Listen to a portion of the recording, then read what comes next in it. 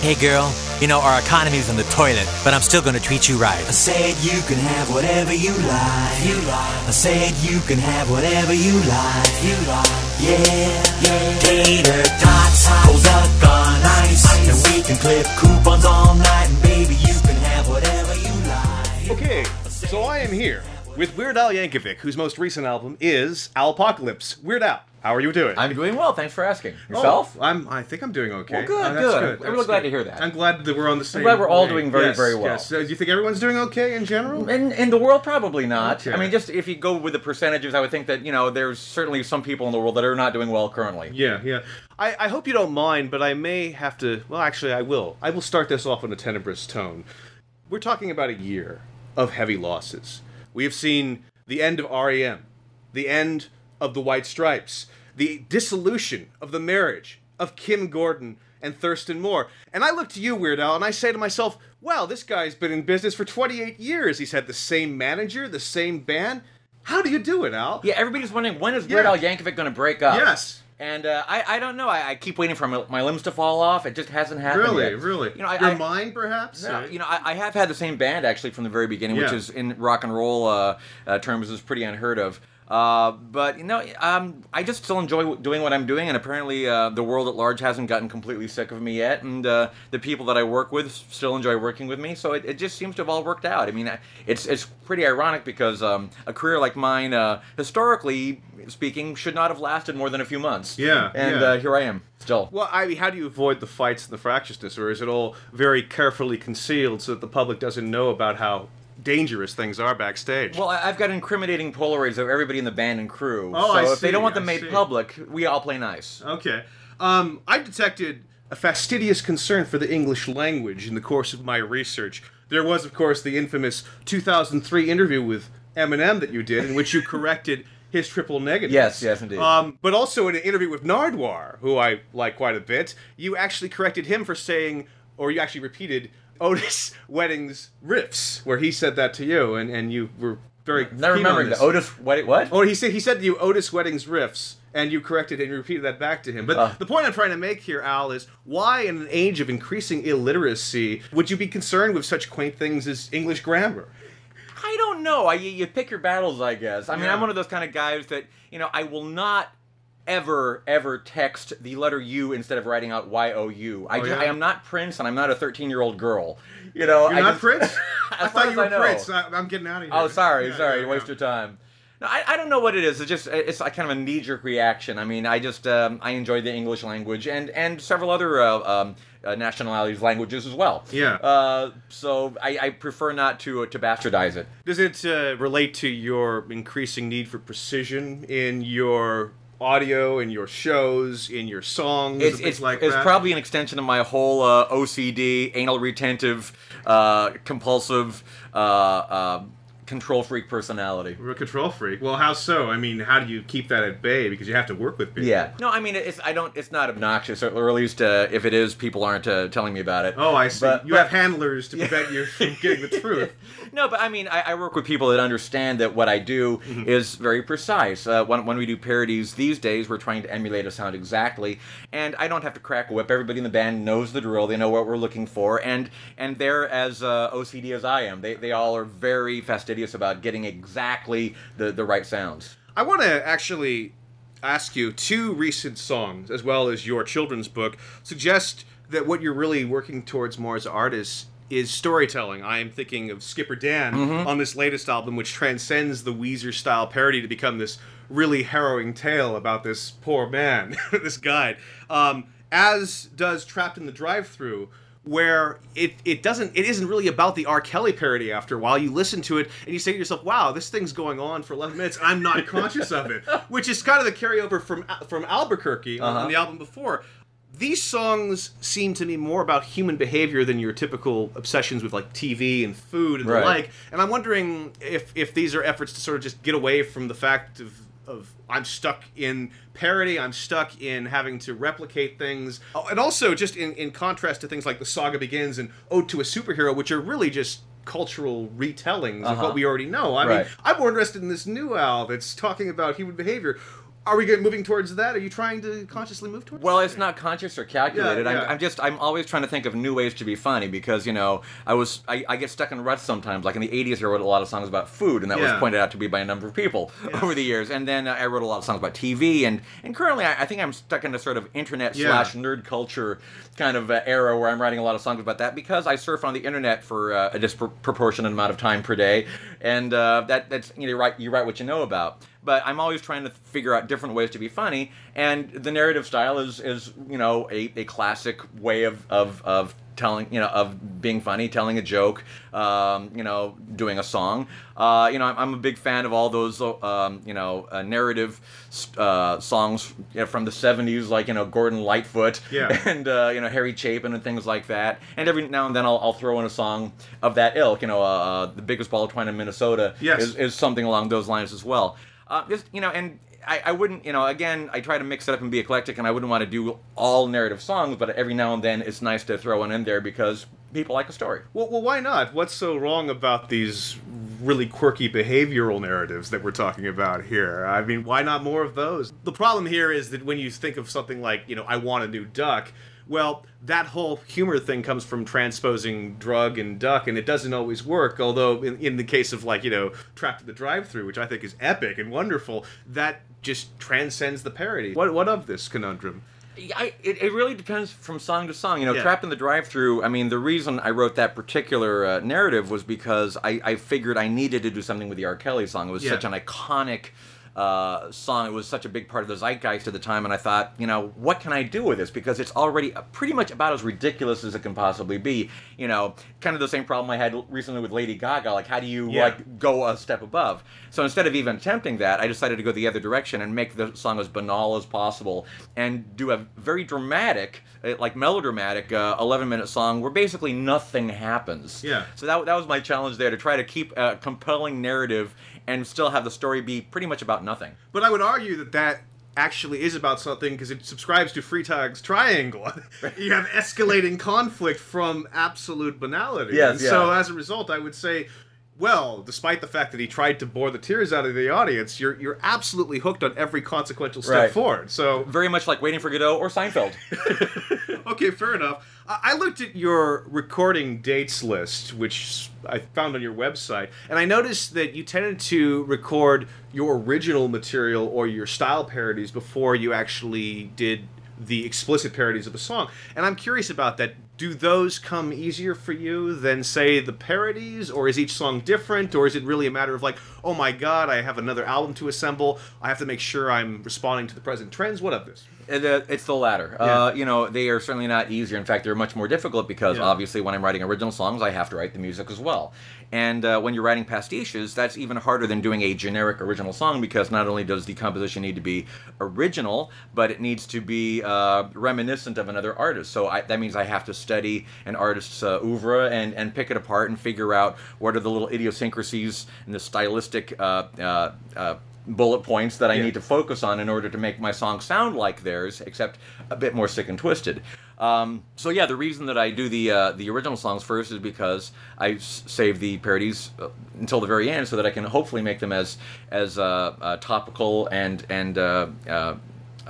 timely as possible. Yeah. What about avoiding repetition or even moving into evolution? I think of how you One More Minute is almost a prototype for You Don't Love Me Anymore. Or I think about how It's About the Pentiums is almost a prototype for White and Nerdy. I mean, do you think about these cyclical developments in terms of hitting the same topic from... I do, and I try not to do that. It's difficult. Another one is You Can't Watch This on Couch Potato. That's they're basically true. the same song, but they're like a decade removed, so...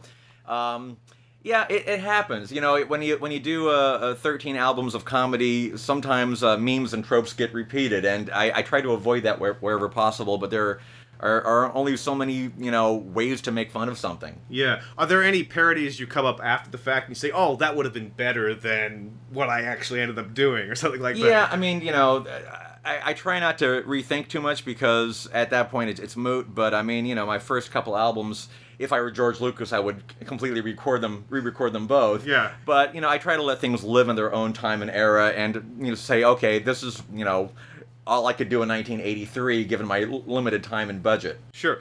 In a June 29th, 2011 interview, you mentioned to The Onion that you keep lists of bands and artists that you think it would be fun to do a pastiche of. How many other lists do you have? I know that Tom Petty keeps notebooks and various musical equipment and tape recorders around the house. Is this something similar to what you have in your house, or... Well, I mean, I used to literally have a 3-ring notebook like I had in high school with the little plastic tab dividers, and for each song I would have notes. And now everything's on my laptop, so I do have everything. My laptop is more organized than the rest of my life. Like my house is a mess, but my laptop is pretty pretty organized. And I keep lists of a number of things, artists that I'd like to pastiche, songs that are good targets for parody, topics that might be fun to write about. Possible album titles and cover concepts. Because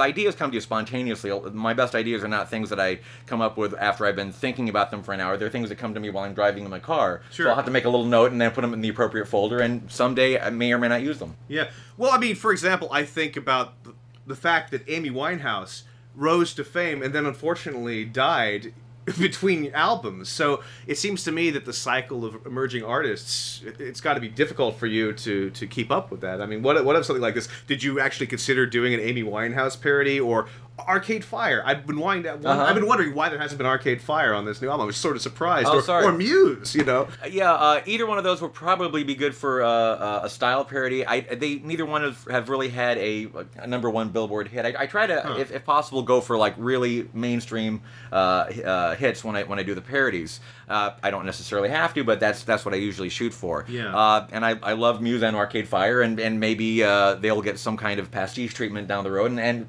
hopefully if they have a huge hit, I'll do an actual parody. So it's really a matter of finding a huge hit. I mean, this has got to be more difficult with the rise of internet culture in terms of iTunes and all that. I mean, people are exchanging mixed CDs. They're not necessarily listening to the radio. It's far more fragmented. So how do you know what the #1 hit is going to be? Well, that's one of my big problems, because it isn't like the 80s when everybody was watching MTV and everything you saw was a hit. The radio wasn't as fragmented, and everybody, nowadays people can very much get into their own subgenres, like whatever particular niche of music they're interested in. They can just listen to that all day long if they want to. Yeah. Which means it's harder to really determine what a mainstream hit is. Which is, I mean, my albums have always been very, very eclectic in terms of the styles and the artists that I do. But it's more important now than ever because there isn't that kind of communal monoculture that we used to have a couple decades ago. Yeah. But do you think that, for example, something like Lady Gaga or rap is really the way to find this monoculture these days? I mean, it seems to me, when I listen to your polka medleys these days, it seems to me that you really heighten up when it comes to the rap stuff, especially when, on this.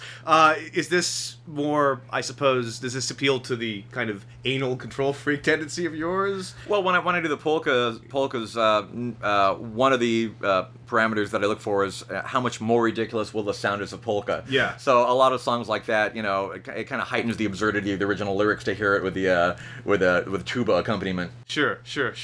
I wanted to actually ask about some of your film and movie and television experience. I mean, you apparently had creative differences over CBS over the Weird Al show. UHF might arguably be called ahead of its time. Clearly, though, your music videos have made a huge impact. So I'm wondering why you feel that your humor isn't always translatable into sort of a long-form televisual or cinematic medium. Do you think you're more misunderstood, or is it just not the right project? I mean, I know that there was this Cartoon Network thing that didn't actually quite make it recently, and so why do you think that you're not working in that kind of long form stuff? Well, I'm trying. Yeah, exactly. I'm making an attempt. I've ever since UHF, I have been, maybe not as proactive as I probably should be, but I have been putting myself out there and trying to be involved in more TV and feature projects. I haven't been involved in a lot because, I'm fairly particular about what I agree to. I've been offered a lot of parts in movies that I just thought were not, in line with my particular comedic sensibilities, and I turned them down because, I'm not doing it just for the sake of doing it. I want to do it because it's quality work. So, but Jerry Maguire was such a good role. Well, I thought Tom could be better at it, and I thought it'd be better for our culture to have him do those iconic lines. Yeah. Do you regret turning down any particular roles? Well, Indiana Jones, that was a big one. Yeah. Yeah, but I'm waiting for the right thing. In an October 19th, 2006 Slate piece, critic Sam Anderson noted that YouTube is essentially the Great Alexandrian Library of Weird Al videos. Well, we all know what happened with the Great Library of Alexandria. Yes. I mean, do you fear that a gang of barbarians will delete YouTube to the ground? The great bulk race of 2013, yes. What do you do about this internet? Or do you rely on it just like we all do? I mean, you know, some people download porn, other people download Weird Al. So I do both by myself. Yeah, my wife is trying to get me to get rid of all my old VHS tapes. She says, everything's on the internet anyway. Why do you even hold on to this stuff? I said, honey, you don't know what's going to happen in the great bulk race of 2013. Mm-hmm. I wanted to ask, in a June 2nd, 2011 interview, you told On Milwaukee, I am still a vegetarian and I try to be a vegan, but I occasionally cheat. If there's a cheese pizza on the band bus, I might sneak a piece. I was hoping to clarify your dietary habits. When you first became a vegetarian, did you have to wear a meat patch? Do you have to wear a cheese patch when you get into the vegan thing? Why was it so difficult to take the plunge? Or why can't you be faithful to your veganism? Well, I mean, I'm a faithful vegetarian. I haven't had any meat or meat products to my knowledge. To your knowledge? Someone on the bus has been kind of getting in the back of your mouth? You know, somebody might have, you know, with a syringe, like, given me a veal injection at some point. Who knows? But is there meat methadone? Not as far. I did not have the meat patch. Yeah. I thought I would miss turkey at Thanksgiving, and I didn't really. I mean, I don't really crave meat or anything like that. My wife was vegetarian, you know, when I met her, and up to the point where she got pregnant, and then all of a sudden we'd be walking down the street, and she'd see a billboard for prime rib, and she'd start salivating. Really? And I'd say, "Who are you?" Did she cross the line? Well, yeah. Now she's still vegetarian, except she eats meat all the time. Oh, I see. So you can be a vegetarian or a vegan. You can cheat, and you can still call yourself that. Well, it's kind of like Catholicism. Well, for her, perhaps. Yeah. I mean, for me, I don't eat meat at all. But yeah, every now and then I cheat on the vegan thing just because my wife corrupted me a bit. I have to say, I used to be more of a staunch vegan until you know. What pushed you over the edge? Yeah, I don't. It's peer pressure, you know. Oh, yeah. My daughter actually just became vegetarian. She's a big animal. We didn't want to push her in that direction because I've heard about people like Matt Stone. I heard. You know, his parents were always like forcing health food on him as a kid, and he rebelled. And now that he's an adult, he like eats garbage food all the time, just because I'll show you, Mom, Dad. You know. So we didn't want that with our daughter. We kind of, you know, she knows that I'm vegetarian, but we never pushed it down her throat, so to speak. And she's a big animal lover, and she's very much into the environment, and she decided on her own that she wants to be a vegetarian. I have detected references to bowling in your works and sometimes in your interviews. I know that you once went bowling with John McCrae and Ben Folds. I'm curious, how often do you go bowling? What is your bowling average? I want to get to the bottom of this. Have you read Robert Putnam's Bowling Alone, which used bowling as a metaphor to demonstrate social isolation increasingly in America? I mean, what are those? I have not read that, and I do not go bowling regularly. I don't know why it's always coming up as a reference in my conversations and in my songs. I was in a bowling league when I was in junior high school. Oh, interesting, because that was actually in the Putnam book. Was it? Yeah, he basically said that more people are going bowling, but less people are going in leagues. So you've kind of defeated that particular stereotype. I suppose so. But again, this is many years ago. That was probably the last organized sports event I was. What had you go away from the bowling league here? What was it that pushed you away? Just time? Yeah, I think I graduated from junior high school. Oh yeah, of course, that would do it. Yeah. So how often do you go bowling? Once every 4 or 5 years, like clockwork. Wow, okay.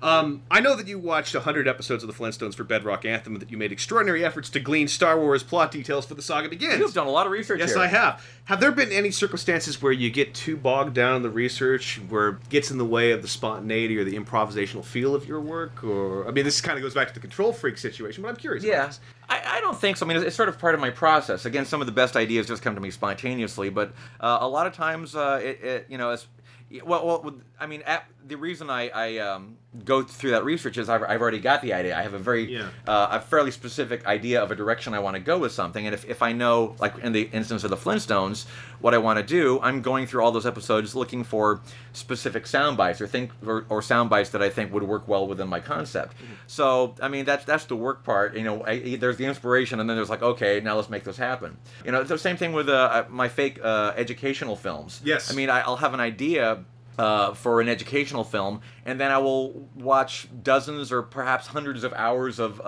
public domain footage trying to find visuals that will complement my ideas. So you're on the Prelinger archive all the time. That's correct. That's the correct. addictive little website. It's all public domain. Right. Yeah.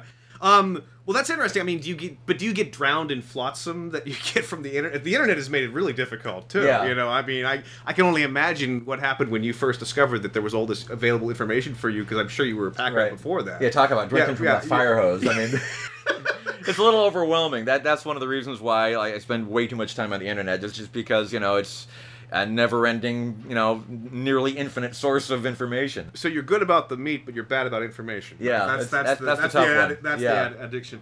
Actually, I want to get you to respond that Sam Anderson Slate piece, which I mentioned. He said of you, his real medium wasn't music; it was fame. He was a parasite of ubiquity. I want you to respond to this. I mean, are you a parasite of ubiquity? What does that even mean? I do have business cards printed up that say "parasite of ubiquity." Oh, but yeah. that wasn't in reference to that article at all.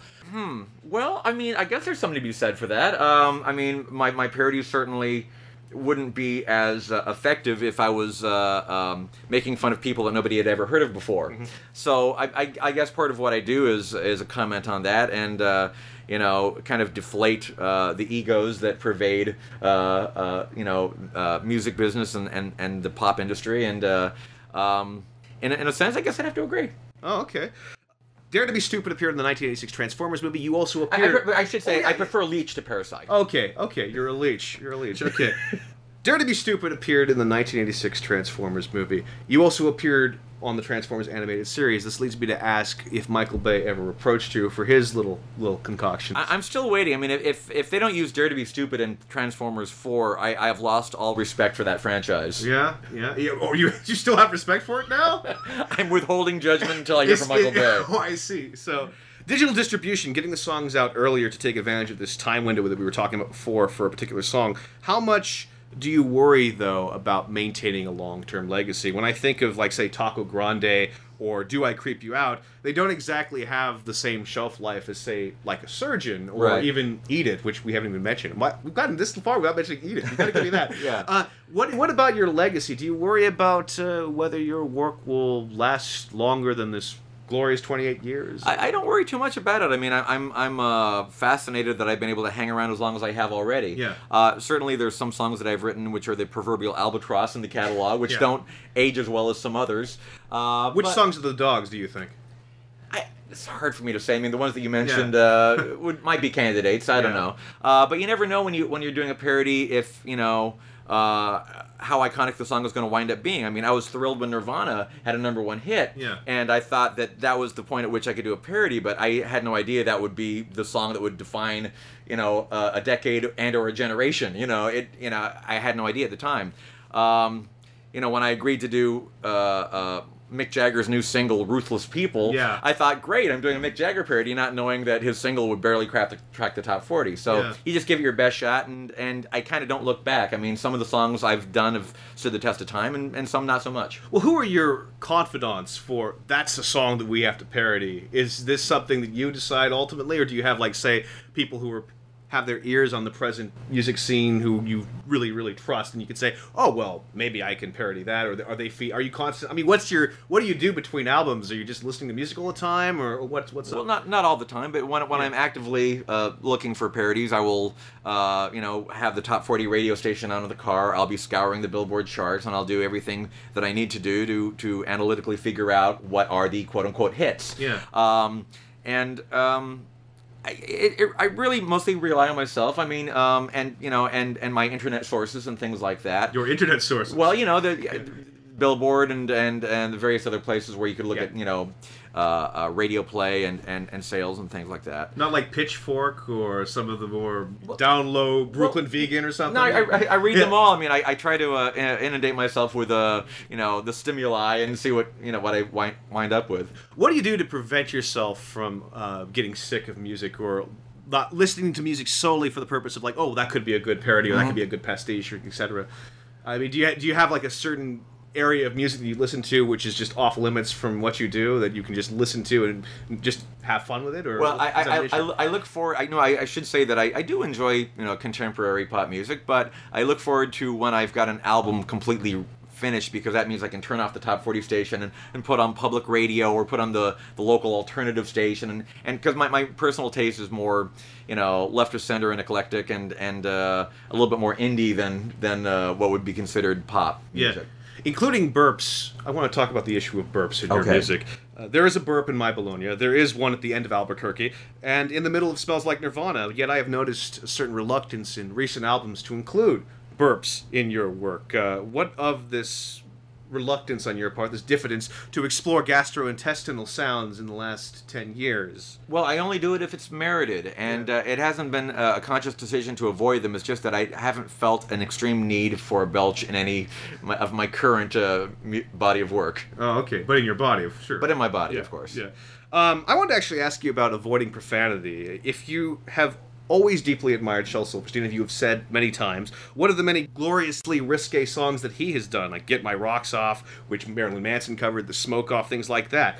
Why do you avoid something that is vulgarity? Is it an issue of trying to maintain your present audience, or what of this? Well, I mean, it's a personal choice. I mean, I don't even use profanity in my everyday life, and therefore I have no compulsion to use it in my music.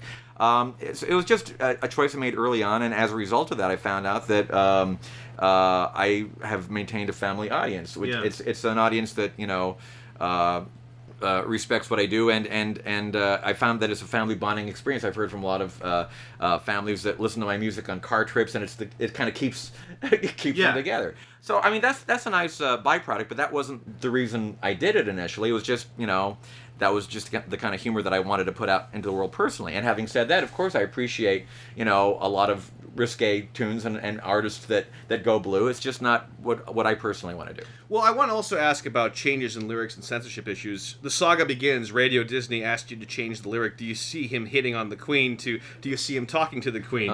For Couch Potato, Nickelodeon told you that you couldn't say the Playboy Channel and gay, so you changed it. On Al Archive in 2003, you wrote, "I'm a little more likely this time around to do whatever it takes to get it on the air." But I gotta say, you're the Grammy Award-winning Weird Al. You got 2 million followers on Twitter. You, sir, are a draw. Shouldn't you be the one setting the terms? Well, in a perfect world, yeah. But at the time, I mean, Radio Disney literally was going to just cut that line out of the song, which would have just completely been jarring and hard to listen to and irksome. Internal edits in my music offend me a lot more than changing a word or two. Because, I mean, it wasn't a big deal to me. I mean... but gay is pretty big, especially these days. Yeah. I mean, I certainly thought it was ridiculous, but I mean, at the time, Radio Disney was a powerful source and one of the few radio stations that was playing my music, and I made a few concessions, which artistically, it was difficult to do, but. It's the old art versus commerce thing. I've had to make hard decisions a number of times in my life. What would you say no to these days? I mean, your sales are doing well, your tours are doing well, so it seems to me that you can dictate the shots here. Well, I mean, to some extent, but every now and then you'll be faced with a choice like that, and you have to decide whether it's ultimately whether it's worth it. What would you not do in your songs? What lines would you not cross? You mean as far as censoring myself? Just censoring yourself, or things you just would not say, or things you would not dwell on, that kind of thing. I'm just curious. You mean what wouldn't I write about, or what wouldn't I? Well, what you wouldn't write about, what you wouldn't parody? Are there specific targets that are just off limits to you in terms of I can't? Yeah. I don't know if I want to give you like specific examples, but I do feel like there's certain lines that I wouldn't feel comfortable crossing. Mm-hmm. I mean, again with a family friendly thing, I wouldn't do anything that I would consider overly profane or overly sexual or anything that would really, make kids or parents very uncomfortable. I mean, certainly some of my music has innuendo, and some of it gets kind of sick and twisted, but, I mean, I like to go up to a line without crossing it. So, without being very specific, I mean, certainly there are things I wouldn't, include in my lyrics. But there's glorious violence throughout your work. That is true. I think it's great. So, I mean, there is this kind of raucous quality. So that's what I'm saying. That's what I'm wondering is we were talking about the issue of art versus commerce. What about this issue of family-friendly versus raucousness? I mean, is this something you think about? It's something to always consider. I mean, every now and then, I think the closest I got, and I was just right on the line, was The Night Santa Went Crazy. Yes. Because I did a version which wound up on Bad Hair Day where Santa doesn't die. Yeah. But the original version was he gets shot in the head. and that was my preferred version, and I thought that was funnier, but everybody at the time was telling me, oh, no, you can't do that, that's too much, you can't do that, and I was swayed enough to include the less gory version on the album. But a big part of me was thinking, like, that's not the version that I like. And so that when we did I forget if it was a B-side or an EP or whatever, the next time we released it, we included the extra gory version. Yes. So at least that way you have your choice. Well, what about the animators? You've managed to get a lot of edgy animators in recent years for your music videos, John Kay, Bill Plimpton, and the like. I'm curious if this permits you to maintain this kind of raucous shooting impulse in a way that sort of almost recuses you because, well, I just hired the animator. What of this? There's a little bit of truth to that. I mean, there are certain things I wouldn't let them do, certainly, or if they cross the line. But it does allow me to be one step removed, where I can say, well, that's what they wanted to do. Well, what of letting them run with the ball? Do you think like the John Kay one went over the line a little bit, or? Well, you should have seen what he wanted to do. Really? That was the compromise. Well, yeah. No, I mean, and John was great about it. I mean, we worked closely on that. In fact, gosh, I personally scanned every single one of his drawings to make the animatic for him. I mean, we worked very closely. And I didn't have to pull him back much. There were a few things, and again, I'm not going to give you examples, but a few things where I was kind of like, yeah, John, I don't know. Yeah. But, that's John, and that's kind of the way you have to work with him if you're working in any kind of medium like I am, whereas like you just kind of let him go crazy, and then you have to just pull him back a little bit. Would you work with him again? Or? Absolutely. Okay. In fact, I did. He did a little bit of animation for my 3D Alice Brain movie. Yeah. He did a little piece of animation. So That's true. I love John, and he's a genius, and I'd work with him again in a heartbeat. Why isn't there an LTV installment for this album, or is there an LTV out? We're trying to figure that out. Yeah. I'm not sure how much I'm allowed to talk about this, but there is interest. But there's some issues right now with getting permission for interviews. Mm-hmm. If I do it, it's looking like it would be more like a half hour. Oh, wow. Yeah, I mean, the world and the business is changing all the time, and so we're still trying to figure out where it's going to wind up. I mean, I've probably said more already than I should, okay. but the point being, we're talking about it and we're hoping to make it happen. So wait a second. So for the Eminem 2003 thing, you actually got Eminem's permission to use that video clip? Well, here's the deal. Up until now, the way it's worked is either MTV or VH1 has allowed me to use those interviews because when the artists did them, they apparently signed a waiver saying that they could use those interviews for any program on the channel. Oh, I see. If I have a show on the channel, i.e. Al TV, yes, apparently I can use the interviews. Which is why those have not been released on video. That is correct. I see. Very sneaky. I know that you have said, and you've said in this, that you're a control freak in answer to the question of why you started directing videos. I'm curious why it took you so long to step into the producer seat after Rick Derringer. I mean, did you have to sort of, much like the music videos, observe what was going on before you got in the driver's seat? What of this? Yeah, it was just a natural progression. I mean, I love Rick, and he did a great job, and it just took several years before I felt like I had gleaned enough experience and information that I felt comfortable sitting in the producer's chair. Yeah. I wanted to ask you about some of your songs. Don't Download This Song skewers both sides in the copyright fight, but you've taken numerous rap songs, White and Nerdy and Couch Potato, and you've applied these mainstream American cultural values in the reverse. Sam Anderson, who I've quoted 2 times, he said, "The video touches lightly but deftly on the demographic paradox at the heart of hip-hop. The suburban white kid as the core audience of the culture's most commodified example of urban black cool." I'll Sue Ya takes the anti-corporate message of Rage Against the Machine, and it goes and skewers frivolous lawsuits, but it doesn't so much go after the corporations. And I'm curious about this. You've had some critics claim, well, maybe Al's moving more reactionary. Maybe he's all about the status quo now, and I'm wondering about this. I mean, Party in the CIA on this new album. What if that were played at a rendition? I think that would be a horrifying prospect. Why do you often side with this kind of upper to middle class white audience? Is this just where the money is, or where your audience is? Is this part of the family-friendly thing? Oh, certainly not. No, I mean, that was not. I mean, it horrified me that they that some organization was starting to use "I'll Sue Ya" as a anti-frivolous lawsuit anthem, and that was certainly not the intention. I mean, I actually sided with a woman that sued McDonald's for the hot coffee. I mean, that was You saw that movie Hot Coffee? Yeah, I did. Yeah. And they used "I'll Sue Ya" as part of that. Yes. No, I'm certainly not siding with the corporations. I just was, going for gags. I was going for the jokes. Yeah. And it's a more of a easy laugh to go for jokes about frivolous lawsuits. But I mean, that's I always say that I try to keep my songs non-political. But I mean, there are some certain people that have taken that song and try to get the message that all lawsuits are frivolous, or that like a lot of these lawsuits, like the hot coffee incident, are without merit. And that was not my intention. I was just really going for a laugh. Well, how much did you know about the McDonald's lawsuit when you wrote that song? I mean, were you familiar with the underlying facts of the case? I totally was, and part of me kind of felt bad about that. Yeah. But I was trying to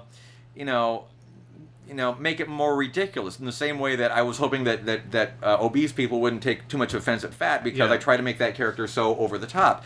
And I mean, in my song, there's an allusion to the McDonald's incident, but she sues because she spilled a frappuccino on her lap and it was so cold. I mean, I was just trying to make it more ridiculous, and if anybody from that got the impression that I was pro-corporations, they're incorrect. Well, in your defense, you also have Whatever You Like on this album, which is a response to some degree of the economy, but I have to ask, Al, I mean, White and Nerdy, that video, there's a wonderful image of defacing the Atlantic Records Wikipedia page in response to the whole James Blunt thing, right. But I understand that fans did that too, learning from your video, so I mean, when you have a very sort of quirky or eccentric or raucous message. I mean, are you aware that your fans, who are very, very loyal, could possibly take that one step further? I mean, that someone perhaps may have listened to All Celia and say, "Oh, well, maybe I shouldn't sue." I mean, how much do you think about this?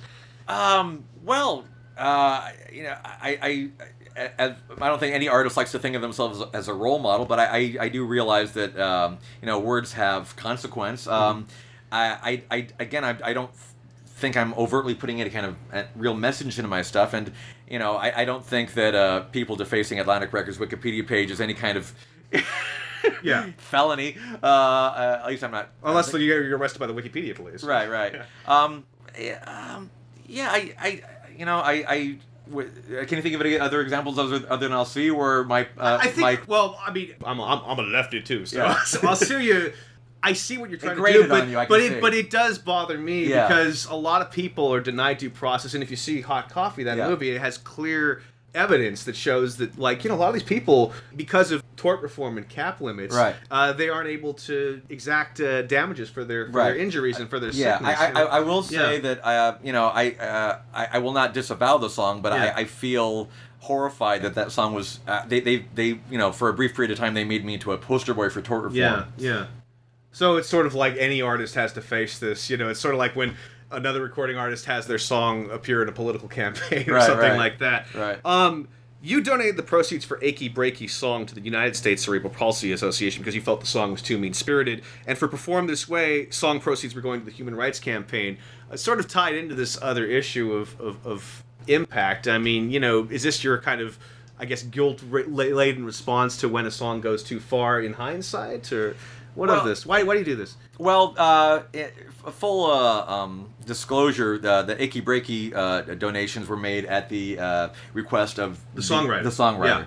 Yeah. But I did decide on the HRC thing myself, just because I was so on the fence about doing a parody of Born This Way, because it was such a anthem for human rights, and it had such a positive message.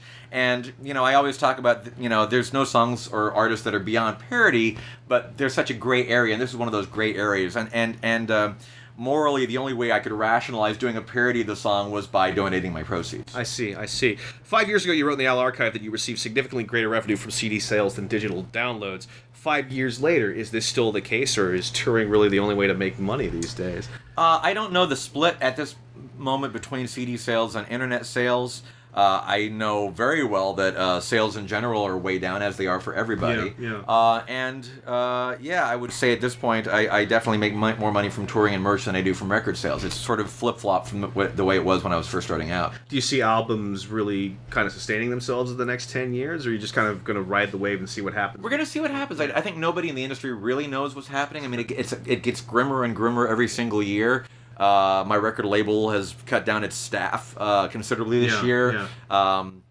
it feels very ominous. I don't know what's happening. I've got one more album left on my contract. Oh wow, okay. And it's hard to say what's going to happen. We're all just kind of like deer in headlights and trying to figure out like how to stay in business. On the other hand, if you didn't have albums to produce, you could just release songs intermittently as they came to you. Is that a possibility? That's another way to go. I mean, that's sort of the way the music industry was in the 50s and early 60s. Yeah. And that was also the golden era of novelty music, because that meant that, you could have a timely topical single, get it out there, and have a hit for a few weeks. Yeah. Which, in my case, that might not be a bad thing. I mean, that's still the kind of humor that I do, and even though I like the concept of the album and the physical product, I think digital distribution is clearly going to be a big part of my future. Yeah. In 2001, in response to your January 28, 1998 LASIK surgery, you stated, "If Madonna's allowed to reinvent herself every 15 minutes, I figure I should be good for a change at least once every 20 years. Now that we're a little more than 7 years away from January 28, 2018, have you had time to consider your next reinvention? I mean, is it going to happen at that moment on 2018? Yeah, I might have some part of me be bionic, but I haven't figured out which part yet. What about Shatner's version of Bohemian Rhapsody? I was thinking to myself, hey, wait a minute, he's kind of riding on Weird Al's coattails from a few years before in terms of the novelty Queen situation. Oh, he was doing Rocket Man before I was ever on the scene, so he has the license to do that. I saw that. I was a little disheartened because I know Shatner's back to playing the camp card. Yeah. And he's I don't know how self-aware he was when he was doing Rocket Man. He was obviously very self-aware now. Yeah. And I very much preferred the stuff that he was doing with Ben Folds. I mean, his Has-Been album I thought was brilliant. Yeah. And I thought it really knocked people back that thought that he was some kind of joke or campy figure. I mean, it was quite a good album and very... he showed a very vulnerable side, and it was amazing. And now, I'm not sure why he's doing it, but he's back. He's perfectly happy, playing the camp Bill Shatner role again. Yeah, so you're thinking Shatner is calculating the camp audience, and this is perhaps getting in the way of his otherwise interesting achievements as a... I mean, it's his choice, obviously, but, this is probably a lot more commercial and will get a whole lot more attention. So maybe he's having the whole art versus commerce conversation in his head. Well, how have you managed to stay so sincere over the years? No, I mean, there was an increasing sincerity in your voice as well as the albums progressed. You wanted to really be more, I think, earnest. Since You've Been Gone, one of my favorite tracks of yours is a great earnest a cappella track, and so I'm curious about how you have managed to sustain that for so long. I haven't given that a whole lot of thought. I mean, maybe it's just a natural part of I hate to use the word maturity, but I mean, I've been doing this for a while, and after a while, you don't want to write about lunch meat so much. Got it. Well, Weird Al, I've exceeded the time. I apologize, but thank you so much. It was a pleasure chatting. Yeah, this was fun. Thank you. Great, thanks. Okay. Since you've been gone, I couldn't feel any worse if you dropped a two-ton bowling ball on my toes. Since you've been gone, it couldn't hurt anymore if you shoved a red-hot cactus up my nose. Since you've been gone.